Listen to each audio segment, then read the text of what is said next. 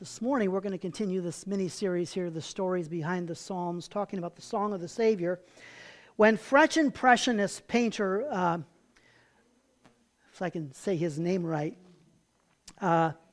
Auguste Renoir was confined to his home during the last decade of his life, Henri Matisse was nearly 28 years younger than him. The two great artists were dear friends and frequent companions. Matisse visited him daily. Renoir, almost paralyzed by arthritis, continued to paint in spite of his infirmities.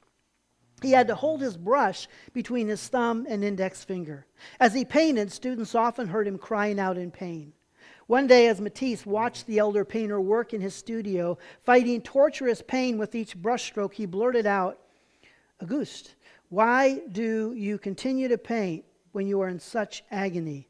Renoir said, "The pain passes, but the beauty remains."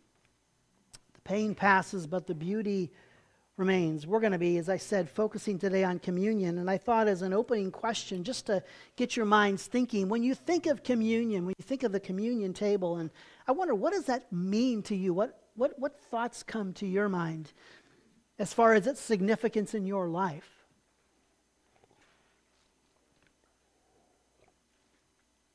Here are actually the words that shape the communion service. "For I received from the Lord," writes Paul, "what I also delivered to you, that the Lord Jesus, on the night when he was betrayed, took bread, and when he had given thanks, he broke it and said, 'This is my body which is for you.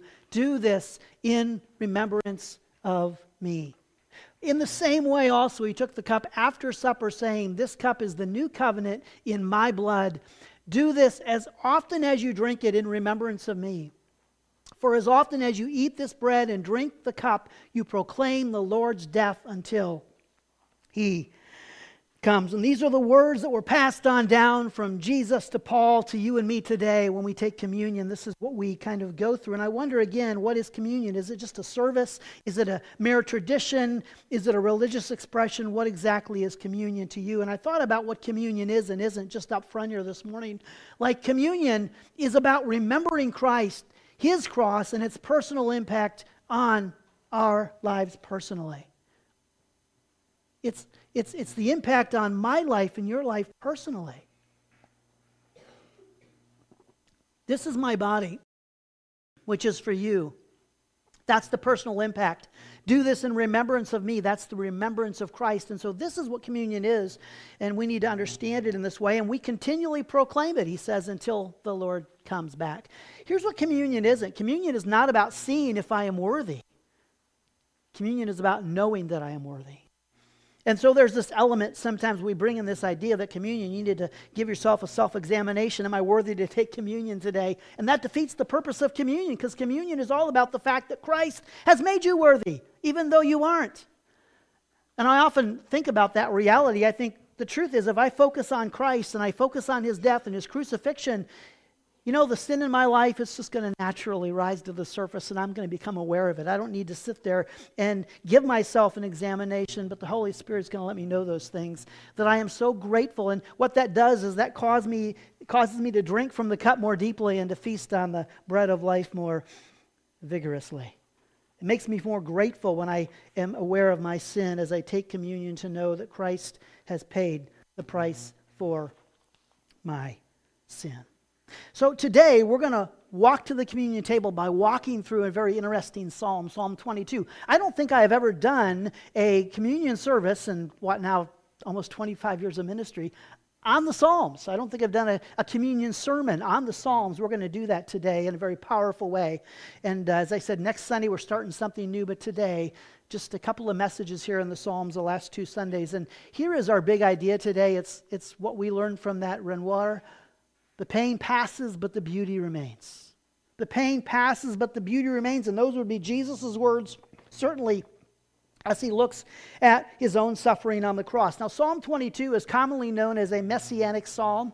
It's a psalm that points us to the Messiah, Jesus himself. But it has this most amazing contrast. And as I looked into this psalm this week, there are just so many things I discovered that I was never really aware of in this psalm. And there's just this amazing contrast, right?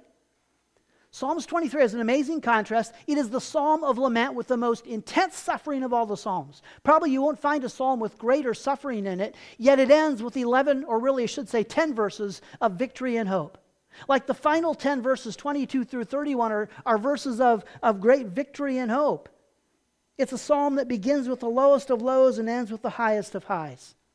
And I think that is so incredibly amazing. One other thing as we get into the psalm here again, and into these psalms, I was really struck by something I heard this week. You know what makes the psalms so powerful? I'm going to give you a quote, and this isn't mine. I can't think of who said this.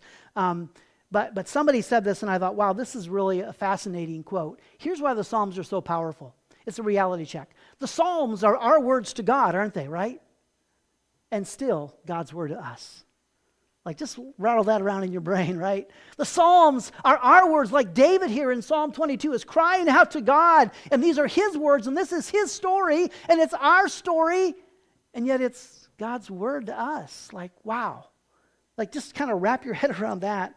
Let that soak in today. That there is really, to me, really profound. And so again, the pain passes, but the beauty remains, and we'll see that as we walk through Psalm 22. And we're going to look for 4 powerful truths here to remember at the communion table this morning, and how the death of one leads to the praise of many. That's Psalm 22 in a nutshell. It's really, really amazing. 4 truths. Here's the first truth this morning. It's in the first 2 verses. My God, why have you forsaken me? Why are you so far from saving me from the words of my groaning? Oh my God, I cry by day, but you do not answer. And by night I find no rest. And here's our first lesson. Remember that our story became his story. Remember that our story became his story. As we see Jesus going to and hanging on the cross, as we hear his anguish and pain, as we watch him mocked and shamed by the people, that's our story.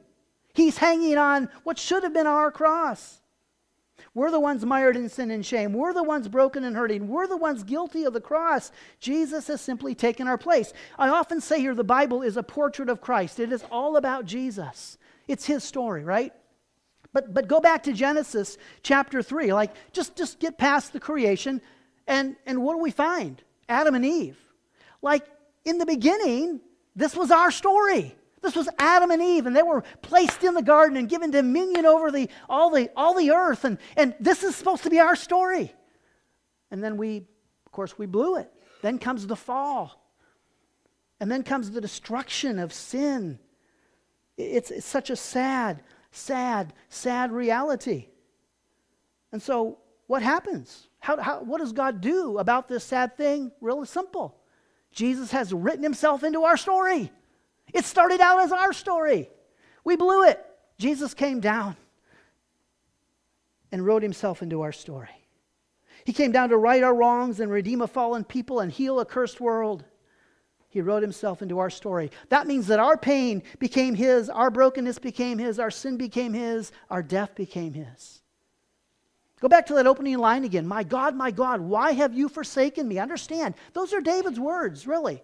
David went through something and he feels abandoned by God. Now, as we'll see today, he wasn't abandoned by God, but he felt abandoned by God. He felt that way. So this is David's personal psalm, yet it is also considered, as we said, a messianic psalm. It is a poetic psalm, but a prophetic psalm in a sense too. It has a double meaning and a prophetic undertone. And we'll see that so clearly as we go through it. After the fact, it is hard not to read Psalm 22 and say, that is about Jesus. That's about the Christ. And again, why are the Psalms so beloved? Because they are our story, because we relate to them, because they express our emotions and reveal our thoughts and ask our questions. So the psalm that is David's psalm and the psalm that is our psalm became Jesus' psalm because he wrote himself into our story. Look at verses 3 through 5 though a minute here. Oh, Psalm 22, it's a millennial psalm. And just note, this was written 1,000 years before Jesus. 1,000 years before Jesus comes. And this is one of the reasons why we just believe the Bible is the Word of God, because all these prophecies written thousands of years ago came true 1,000 years later.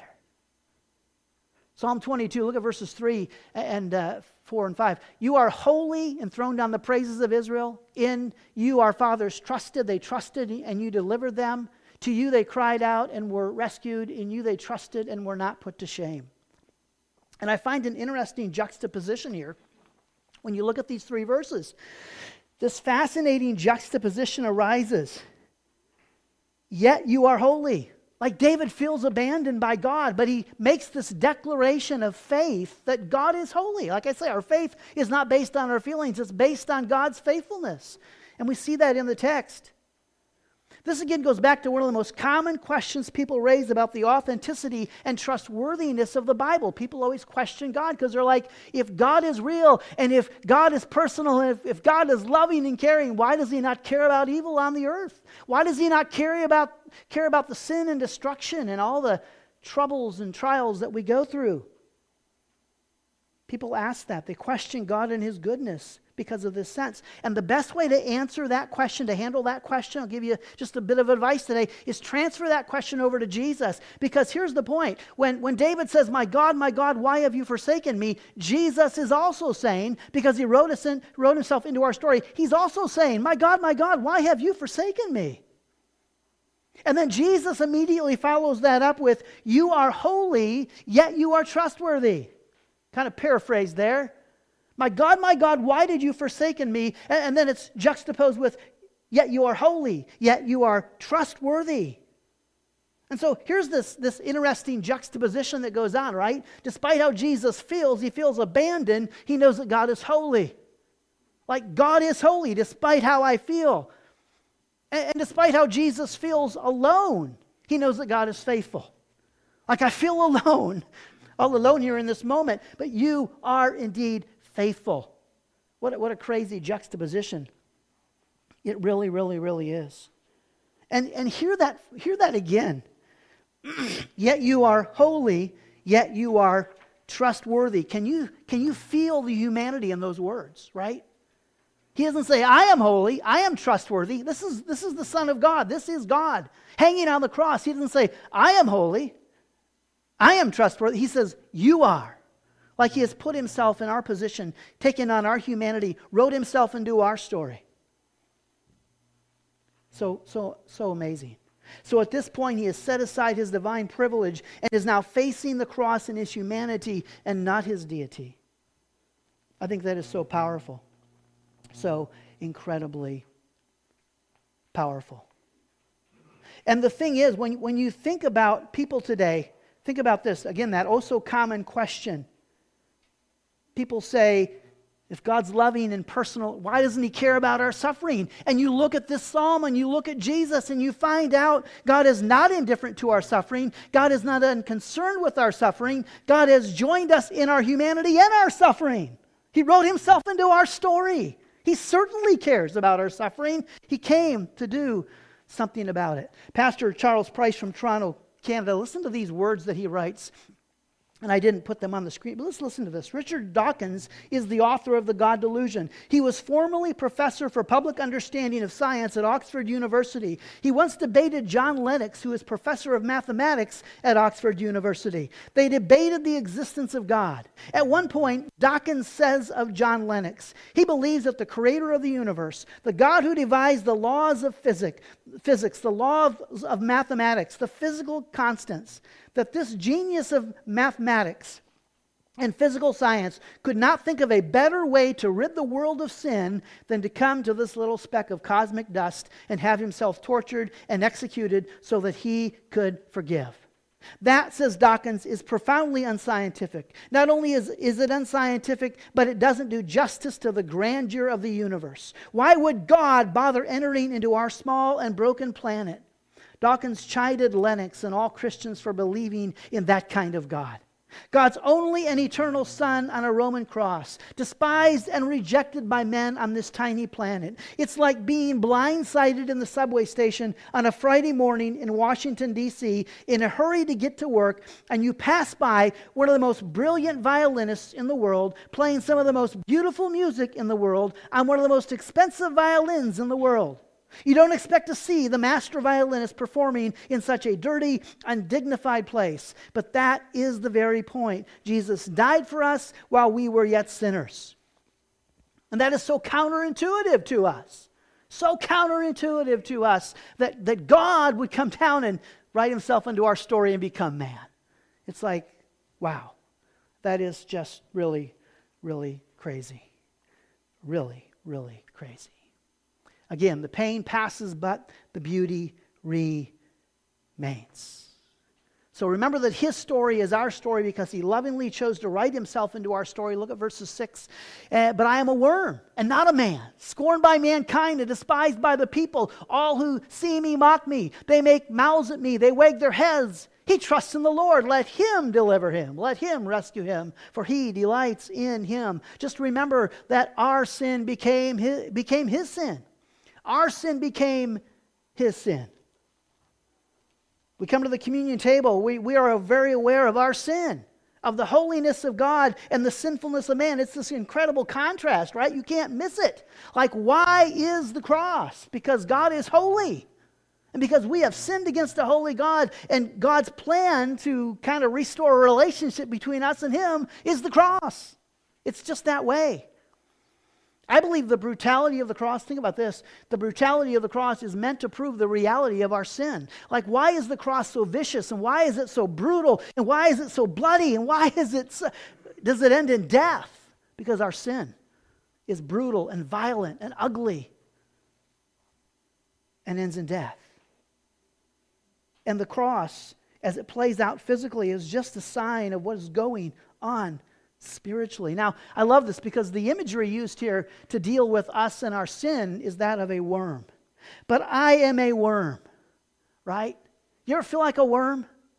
Like, what is that supposed to conjure up? Like I'm a worm. Like, Jesus, I'm a worm. Like, I thought of these words like weak and despised and mocked and insignificant and pathetic and unworthy and maybe kind of like squished. You ever feel squished in life? Squashed in life? Like worms are pretty disgusting. Like, the only time you really like to see a big, fat, juicy worm is when you're going fishing. Okay, then yeah, give me a bunch of them good, fat, juicy worms. But other than that, no. I still remember, I don't remember all the details of this. You can ask Cindy later. We were growing up. We're living in Ohio. I'm in like 5th grade. She's in high school. We're at the neighbor's house for some reason, for some meal. And she's talking about how that day at school, they have to dissect a worm. Well, the neighbors misheard her, and the neighbors thought, they said she had worms. So the neighbors thought that Cindy had worms. That's disgusting, right? You don't want us to have worms, right? It's bad enough when your dog has worms, let alone us have worms. And so that, though, he's like a worm. That's like that old joke, really that old joke. Is there anything more disgusting than biting into an apple and finding a worm? Anything more disgusting? There is one thing. Biting into an apple and finding half a worm, yeah. Yeah. So I think this is so amazing here, because what you have here then, I get ahead of myself here, but you have the great I am declaring that he is a worm. The great I am is declaring that he is a worm. Now, there's a deeper meaning behind the worm here, though, than all those emotional feelings it conjures up. There is a deeper emotion, deeper implication at play here, and it's simply this. The word for worm here, there are different words used in the Bible for a worm. Here it uses the word tola. It's the tola worm. It's very specific, and it's not generally used as the definition or the word used for worm, but in this case it is. And the tola worm is really important to the Jewish people. I was listening to Mike Winger this week talk about this, and he was talking about how in recent years the Temple Institute wants to rebuild the Jewish temple and reconstruct all things Jewish in that temple. That's what they want to do. And so this worm is very important because it releases a very intense red dye. And they use that red dye on the priestly garments. It's really fascinating. Watch what happens to this tola worm. What it does is it will crawl itself up an oak tree. And then it attaches to that oak tree. And then after it attaches, like a shell forms around this worm on the oak tree. And then it gives birth to all of its worms. And 3 days later, those worms, and over a period of 3 days, those worms will eat the mother or eat the parent there in that shell. So now the worms have eaten the mother. They consume her body until she is dead. The worms then go out and leave the shell. 3 days later, what happens after they do that is this worm leaves a red dye, a red substance on the tree. It stains the tree red. 3 days later, after the worms have all left, then there's this flaky white waxy substance that forms where that red dye was. And it's fascinating because you can use the red dye, as I said, to make these priestly garments. They use it for that. They use this white, flaky white substance for medicinal reasons. It can help with some kind of heart issues, and it's pretty fascinating. But do you see the symbolism there of this tola worm? Like, I'm a tola worm. What did Christ do? But he went up on a tree and attached himself to that tree. And all of his offspring what? Fed off of him and killed him with their sin. And yet as we feed off of Christ, we are nourished. And then, of course, he stained that tree red. 3 days later, he was gone. And there was a white, flaky substance left in his place. And he rose from the dead. And here's how the prophet Isaiah speaks to this very thing. Come now, let us reason together, says the Lord. Though your sins are like scarlet, they shall be white as snow. Though they are red like crimson, that's the same word for the tola worm, they shall become like wool. Wow. Isn't that just so incredibly amazing? And so what we see here is that this tola worm's life cycle symbolizes the crucifixion and resurrection of Christ. And so the reality, whatever David went through, David felt despised and mocked, and he felt pathetic and weak like a worm. But even more, the great I am became a worm for us. If we reread on here, look at verses 9 and 11. Just continuing on here. You are he who took me from the womb. You made me trust you at my mother's breasts. On you as I cast from my birth and from my mother's womb, you have been my God. Be not far from me, for trouble is near and there is none to help. And I just love this because the psalm now really brings in the humanity of Jesus. Like, yes, Jesus was born as a human. He had to learn to trust the Father. And so Jesus was like deity plus humanity, and yet he didn't use the advantage of his deity while living as a human. I've used that illustration in the last few weeks, right? He didn't pull out his God card and say, ha, you can't tempt me, I am faithful and true. No, he faced a temptation like you and I do, and through the power of the Spirit, he overcame it. But it's just an amazing wow moment here. Jesus, think about it this way. Jesus didn't come to earth just to be a man. He came to earth to be a worm. Like, wow. That's just kind of blows my mind. Now, what about one other idea? Because people kind of like this lingo that we are worms. Did you know you're a worm? People like that idea. I think Isaac Watts must have brought this into his great hymn, At the Cross, from Psalm 22. Alas, did my Savior bleed, and did my Sovereign die? Would he devote the sacred head for such a worm as I? And I thought about that. I just contemplated that lyric this week, and I thought about how many times there are things we sing that are a little problematic and a little off. Maybe I'm overblowing this, but I think really to sing this accurately, you have to tweak it just slightly. If I'm going to sing this song and reflect my life with Christ, I would have to say, alas, and did my Savior bleed, and did my Sovereign die? Would he devote that sacred head for such a worm was I? Yeah, maybe I was weak and pathetic and despised and mocked, and I felt like, but now my identity's in Christ. I'm a new creation. That's the reality. In fact, I would say today, we are no longer worms, but now we are new creation butterflies. Like, yes, because the life of Christ has made me new in Christ. 2 Corinthians 5:17, we're new creations. So today's big idea again from Renoir. The pain passes, but the beauty remains. Look at verses 14 through 18. I am poured out like water. Just think about that. Like Jesus is the living water, right? He's poured out like water. He's empty. And all of my bones are out of joint. My heart is like wax. It is melted within my breast. My strength is dried up like a potsherd, and my tongue sticks to my jaws. You lay me in the dust of death. And that last line, the dust of death, this takes us all the way to the fact that what? Our death became his death. Like our death became his death. I deserved to die on that cross for my sins, and he wrote himself into my story, and he took my place. The truth is, when you were hanging on the cross, it was hard to breathe.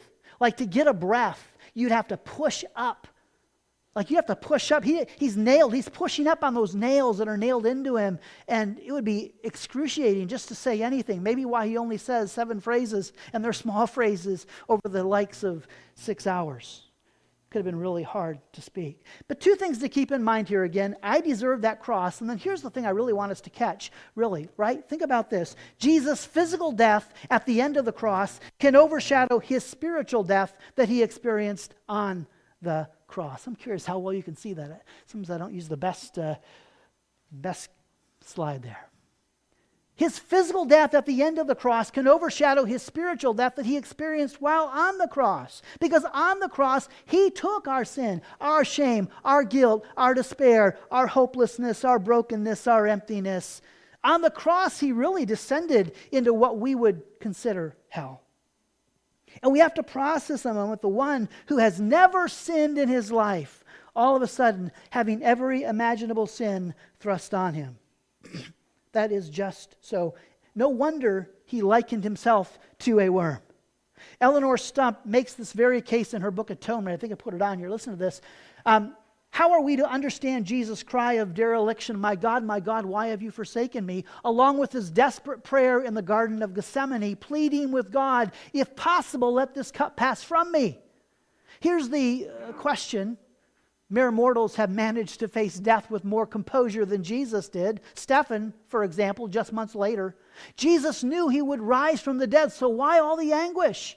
In his ordeal on the cross, Christ's mind reads the mental states found in all the evil human acts human beings have ever committed. Every vile, shocking, disgusting, revulsive psychic state accompanying every human evil act will miraculously be at once in the human psyche of Christ without yielding an evil configuration in either Christ's intellect or will. Such psychic agony would greatly eclipse all other human psychological suffering. Flooded with such horror, Christ might well lose entirely his ability to find the mind of God, the Father. This drives home the suffering of Christ, a suffering so comprehensively horrible that it surpasses even the physical abuse of crucifixion. And I think that is so fascinating. We focus on his physical death, and that happened, and that was painful. What was more painful for Christ was the spiritual death, was feeling sin, the weight of sin, our sin, and shame, and guilt, and the vileness of all of that. What's fascinating here is the New Testament author Matthew. Matthew is the one of the 4 Gospels that looks at Jesus as a king, like each Gospel writer has a different focus. He looks at Jesus as a king. And what's really fascinating is that David here is describing his intense suffering in this moment. He is the king of Israel. And here we have Jesus the king, and it's describing his great suffering on the cross. And Matthew, the one who tends to view Jesus as a king, is the one who quotes Psalm 22. And I think that is really, really, really powerful. We see the suffering King David, the suffering King Jesus, and Matthew just walks us through these parallels. Just look at a few of them. Psalm 22:14, "For dogs encompass me, a company of evildoers encircles me. They have pierced my hands and feet. I can count all my bones. They stare and gloat over me. They divide my garments among them, and for my clothing they cast lots." And that's exactly what Matthew says. They divided his garments among them by casting lots. How about this one? In Psalm 22:7, "All who see me mock me, they make mouths at me, they wag their heads." Matthew 27:39, "And those who passed by derided him, wagging their heads." He trusts in the Lord. Let him deliver him. Let him rescue him, for he delights in him. Verse 8. Matthew 27:43. He trusts in God. Let God deliver him now, if he desires him, for he said, "I am the Son of God." And one more, Matthew 22:1, the most notable, my God, why have you forsaken me? Why are you so far from saving me from the words of my groaning?" Matthew 27:46, "And about the 9th hour, Jesus cried out with a loud voice, saying, Eli, Eli, lama sabachthani?" That is, my God, why have you forsaken me? 1,000 years before Matthew, David writes this song that is perfectly descriptive of Christ. And Matthew then quotes him. Pretty amazing. pretty incredibly amazing. It's pretty clear here that the God who is eternal life, has set aside his divine privilege to die our death on the cross. Again, the big idea. The pain passes, but the beauty remains. And this big idea today really comes into light now as we move to this final point. Remember that our story became his story. Our sin became his sin. Our death became his death. And number 4, remember that his story has now become our story. Wow. His story has now become our story. In an amazing turn of events, our story, which becomes Jesus' story, is totally flipped around. Whereas Jesus wrote himself into our story, now thanks to the cross, Jesus has written us into his story. We, the sheep, all went astray, all went our own way. We all wandered off from the Father. Jesus came searching for us. Hopefully he has brought us all back home this morning. Hopefully this morning, Christ, the great shepherd, has found you and brought you back to the Father. Hopefully this morning, you have been adopted and are once again a part of the Father's royal family. And just know this was always God's plan from the beginning. God's plan always from the beginning was to come to earth, take on humanity, and write himself into our story. For 2+ years, Jesus walked the earth, the streets and roads of this world, letting us know that we could be written into his divine story and become a part of his royal family. And I just want to say this morning, let me ask you very clearly, everyone in this room, have you been written into God's story? Have you? He wrote himself into yours. Have you been written into his? Have you, through faith, simply acknowledged that Jesus is the Son of God, that he died on the cross for you? People today like to talk about the end of the world. Like the end of the world's coming. Let me let you in on a secret. If you really know the Bible, you'll know something. This world ain't never going to end. It's never going to end. There's a new heaven and a new earth coming for those who are God's children, but this world never really ends. You know what really happens when you one day die? You die, but you really don't die spiritually. Your spirit goes on forever. You're created in God's image. What happens is you simply live in eternity apart from Christ, apart from God. People often talk about the horror of this world, right? You know, all the ugliness in this world and all the hate and all the anger and all the ugliness. And can you just imagine living in a world, though, think about this, where there is absolutely no goodness and no glory. There is absolutely no love and there's no light. Just imagine a world. You live for eternity. There's not an ounce of goodness and an ounce of glory. An ounce of love and an ounce of light. It's just hate and it's vileness and it's evilness and it's darkness. I was thinking this week we can get into the debate, you know. So what is hell like? Is hell a literal fire? Or is it really not a literal fire? Is that symbolism? That misses the point. Because you know what's going to make hell really hard? It's not that it's a literal fire. It's that it is a spiritual separation from all that is good and holy and true. There's not an ounce of goodness, an ounce of love in hell. It really doesn't matter if the fire is literal or not. We just saw it with Jesus, right? What was worse for Jesus hanging on the cross? The physical suffering or the spiritual suffering? That he would cry out and he would say, God, why have you forsaken me? And God hadn't. We'll see that in a moment. But that's the reality of what's going on here. And my prayer today is that you have put your faith and trust in Christ. You have acknowledged that you're a sinner. You understand that Christ died on the cross for you. And you have reached out and you have said, I want to receive your forgiveness. I want to receive your life. I want to receive your love. I want to be a new creation. I'm tired of being a worm. I want to be a butterfly and I want to soar beautifully in this world. Let me just encourage you today. And if you've never done that, let me encourage you right from your privacy of your seat in your heart to just whisper yes to Jesus today and receive him as your Savior. It is that simple.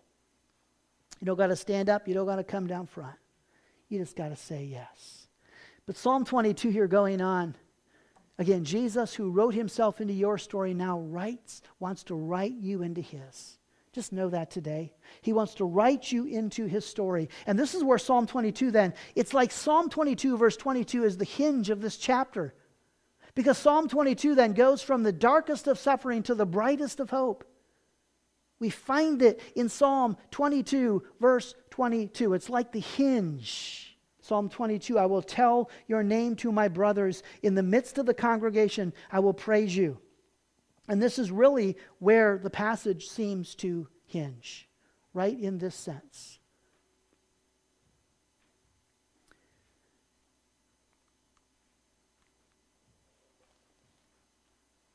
I will tell of your name to my brothers. In the midst of the congregation, I will praise you. And I didn't put it on the screen. I missed something here. But there is something really amazing here when he says that. I will tell of your name to my brothers in the midst of the congregation. It's really fascinating. Matthew 28, resurrection morning. Listen to what Jesus says. So they departed quickly from the tomb with fear and great joy and ran to tell his disciples. And behold, Jesus met them and said, greetings. And they came up and took hold of his feet and worshipped him.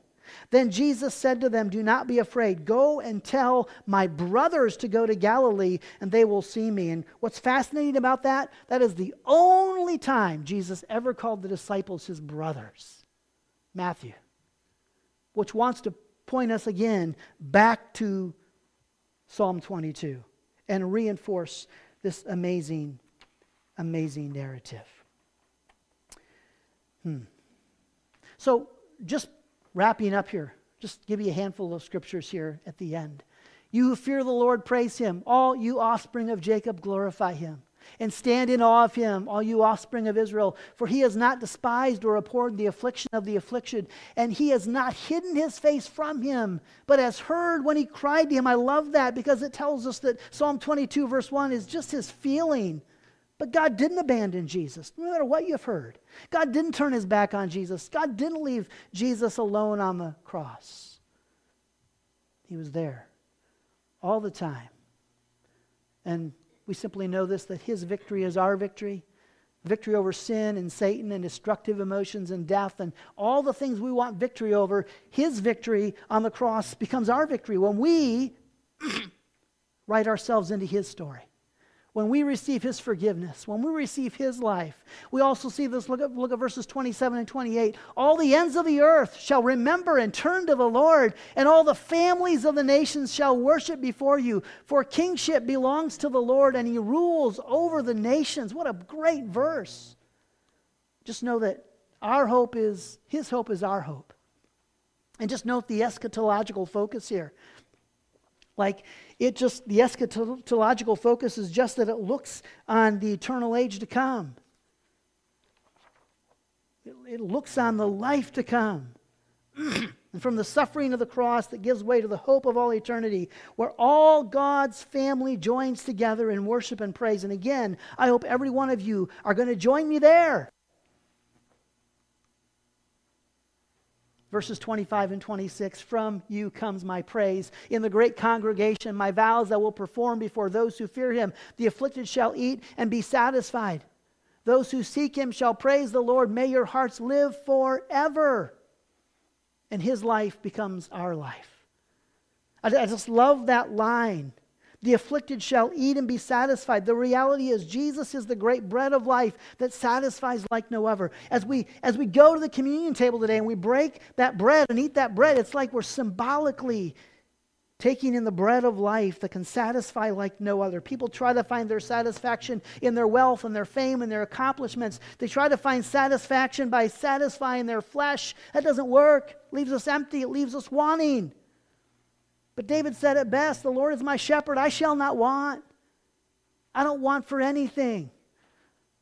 Because the bread of life satisfies. And then finally, there's that hinge verse. I will tell of all your name to my brothers in the midst of the congregation. I will praise you. Just know this, that his song is our song. The song of gratitude and grace we sing as we lift up our communion cups. It's the song of victory. It's the song of hope in despair. It's the song of joy because Christ is our life. It's the song of praise that Jesus is worthy. And we love to sing. And it's the song of gratitude and grace we sing as we lift up our communion cups. Did you know what's really fascinating? For the Jewish people back in the day, and they had their version of the Bible, they had their Psalms here, they didn't come with they didn't come with verses, they didn't come with chapters. So how would you identify a certain psalm? You know how you identified a certain psalm? You identified a certain psalm by the opening line. Like it would be, you know, that my God psalm. And everybody would know. And when Jesus is on the cross and Jesus says, my God, why have you forsaken me? Every good and faithful Jew immediately knows what he's talking about, what he's referring to, and what Jesus is announcing to everyone there and announcing to all of us today is if you want to understand the cross, just go back and read Psalm 22. Just go back and read how he wrote himself into our story, how our sin became his sin, our death became his death, also that his story could become our story, that his life could become our life, that his hope and his victory and his song could become our song. Let's pray, and then we're going to celebrate communion. Father God, thank you for your life and your death, and thank you for the hope that's wrapped up in that. Today as we go to the communion table, just open our hearts to just feel your presence, to become so aware of you, to become so grateful for all that you've done. May we know today we are worthy. We can lift that communion cup high. We can lift it up boldly because you have gone to the cross, forgiven us of our sins, and you have written us into your story. And Lord, again, if anybody here today has never done that, I pray today that you would just trouble their soul, that your Spirit would just knock on their door, bang on their door till they'll open it and say, Christ, come in. Make me yours. In Jesus' name, amen. So Steve and Ken will come down and know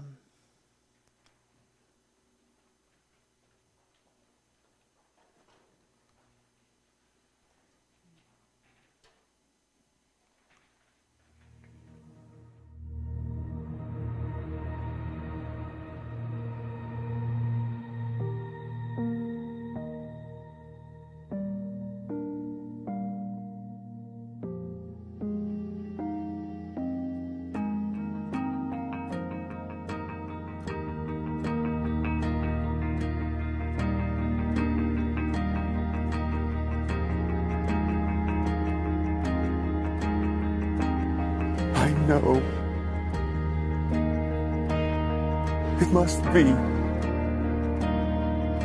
as you will it. This is my body. Oh, how could it be that my God would welcome me into this mystery? Say, take this bread, take this wine, now though simple, made divine, for any to receive. By your mercy we come to your table. By your grace you are making us faithful. This is my blood. Lord, we remember you, and remembrance leads us to worship. And as we worship you, our worship leads to communion. We respond to your invitation. We remember you.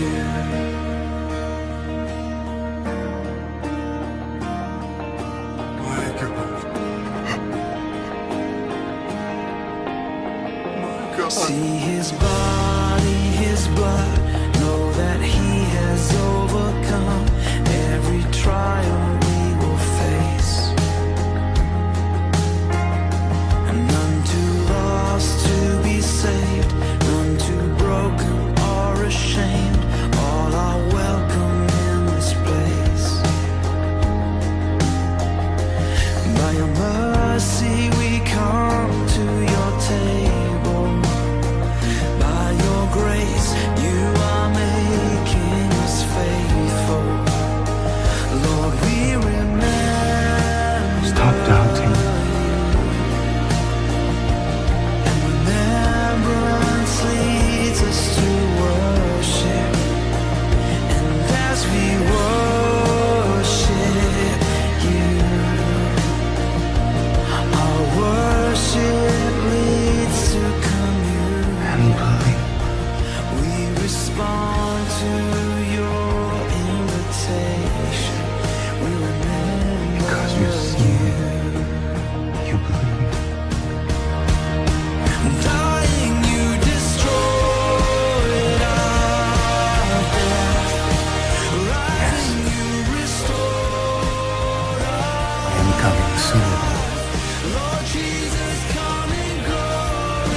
peace of the Lord be with all God's people.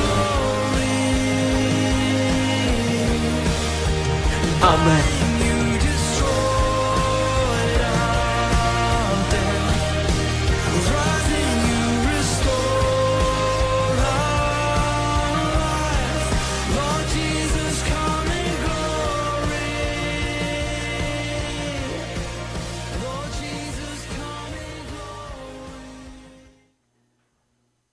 For I received from the Lord what I also delivered to you, that the Lord Jesus, on the night when he was betrayed, took bread, and when he had given thanks, he broke it and said, "This is my body, which is for you. Do this in remembrance of me."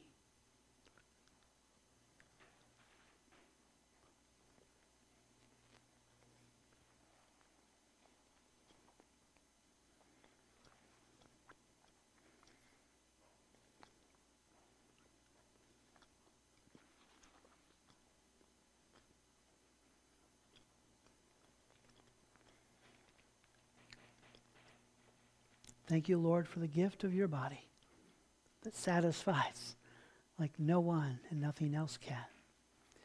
Amen.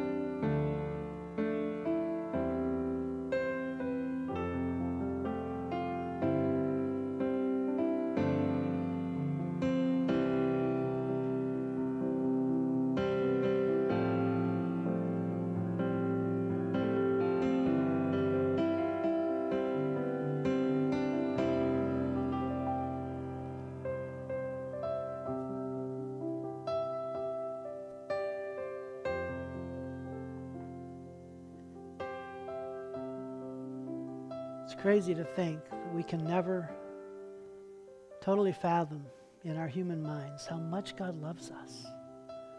I just will never be able to. I mean, we get overwhelmed and we get moved to tears and we're captivated by what we read and learn, but God loves us even more than that.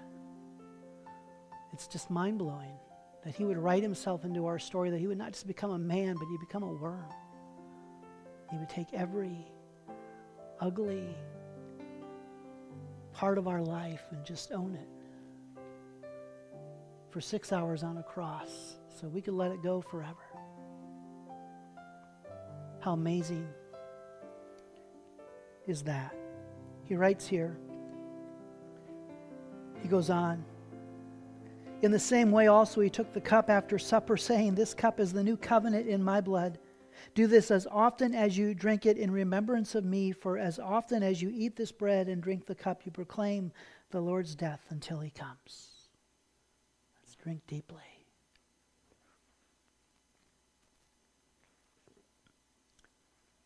Thank you for your blood, Lord. Life is in the blood. The blood washes us clean of all of our sin and guilt and shame and everything that we struggle to let go of. You took care of it at the cross. Let us know we can walk in victory and freedom when we just trust in you. In Jesus' name, amen. Let's stand together. We got to end again on a high note here. Let's just lift our voices one last time this morning in praise.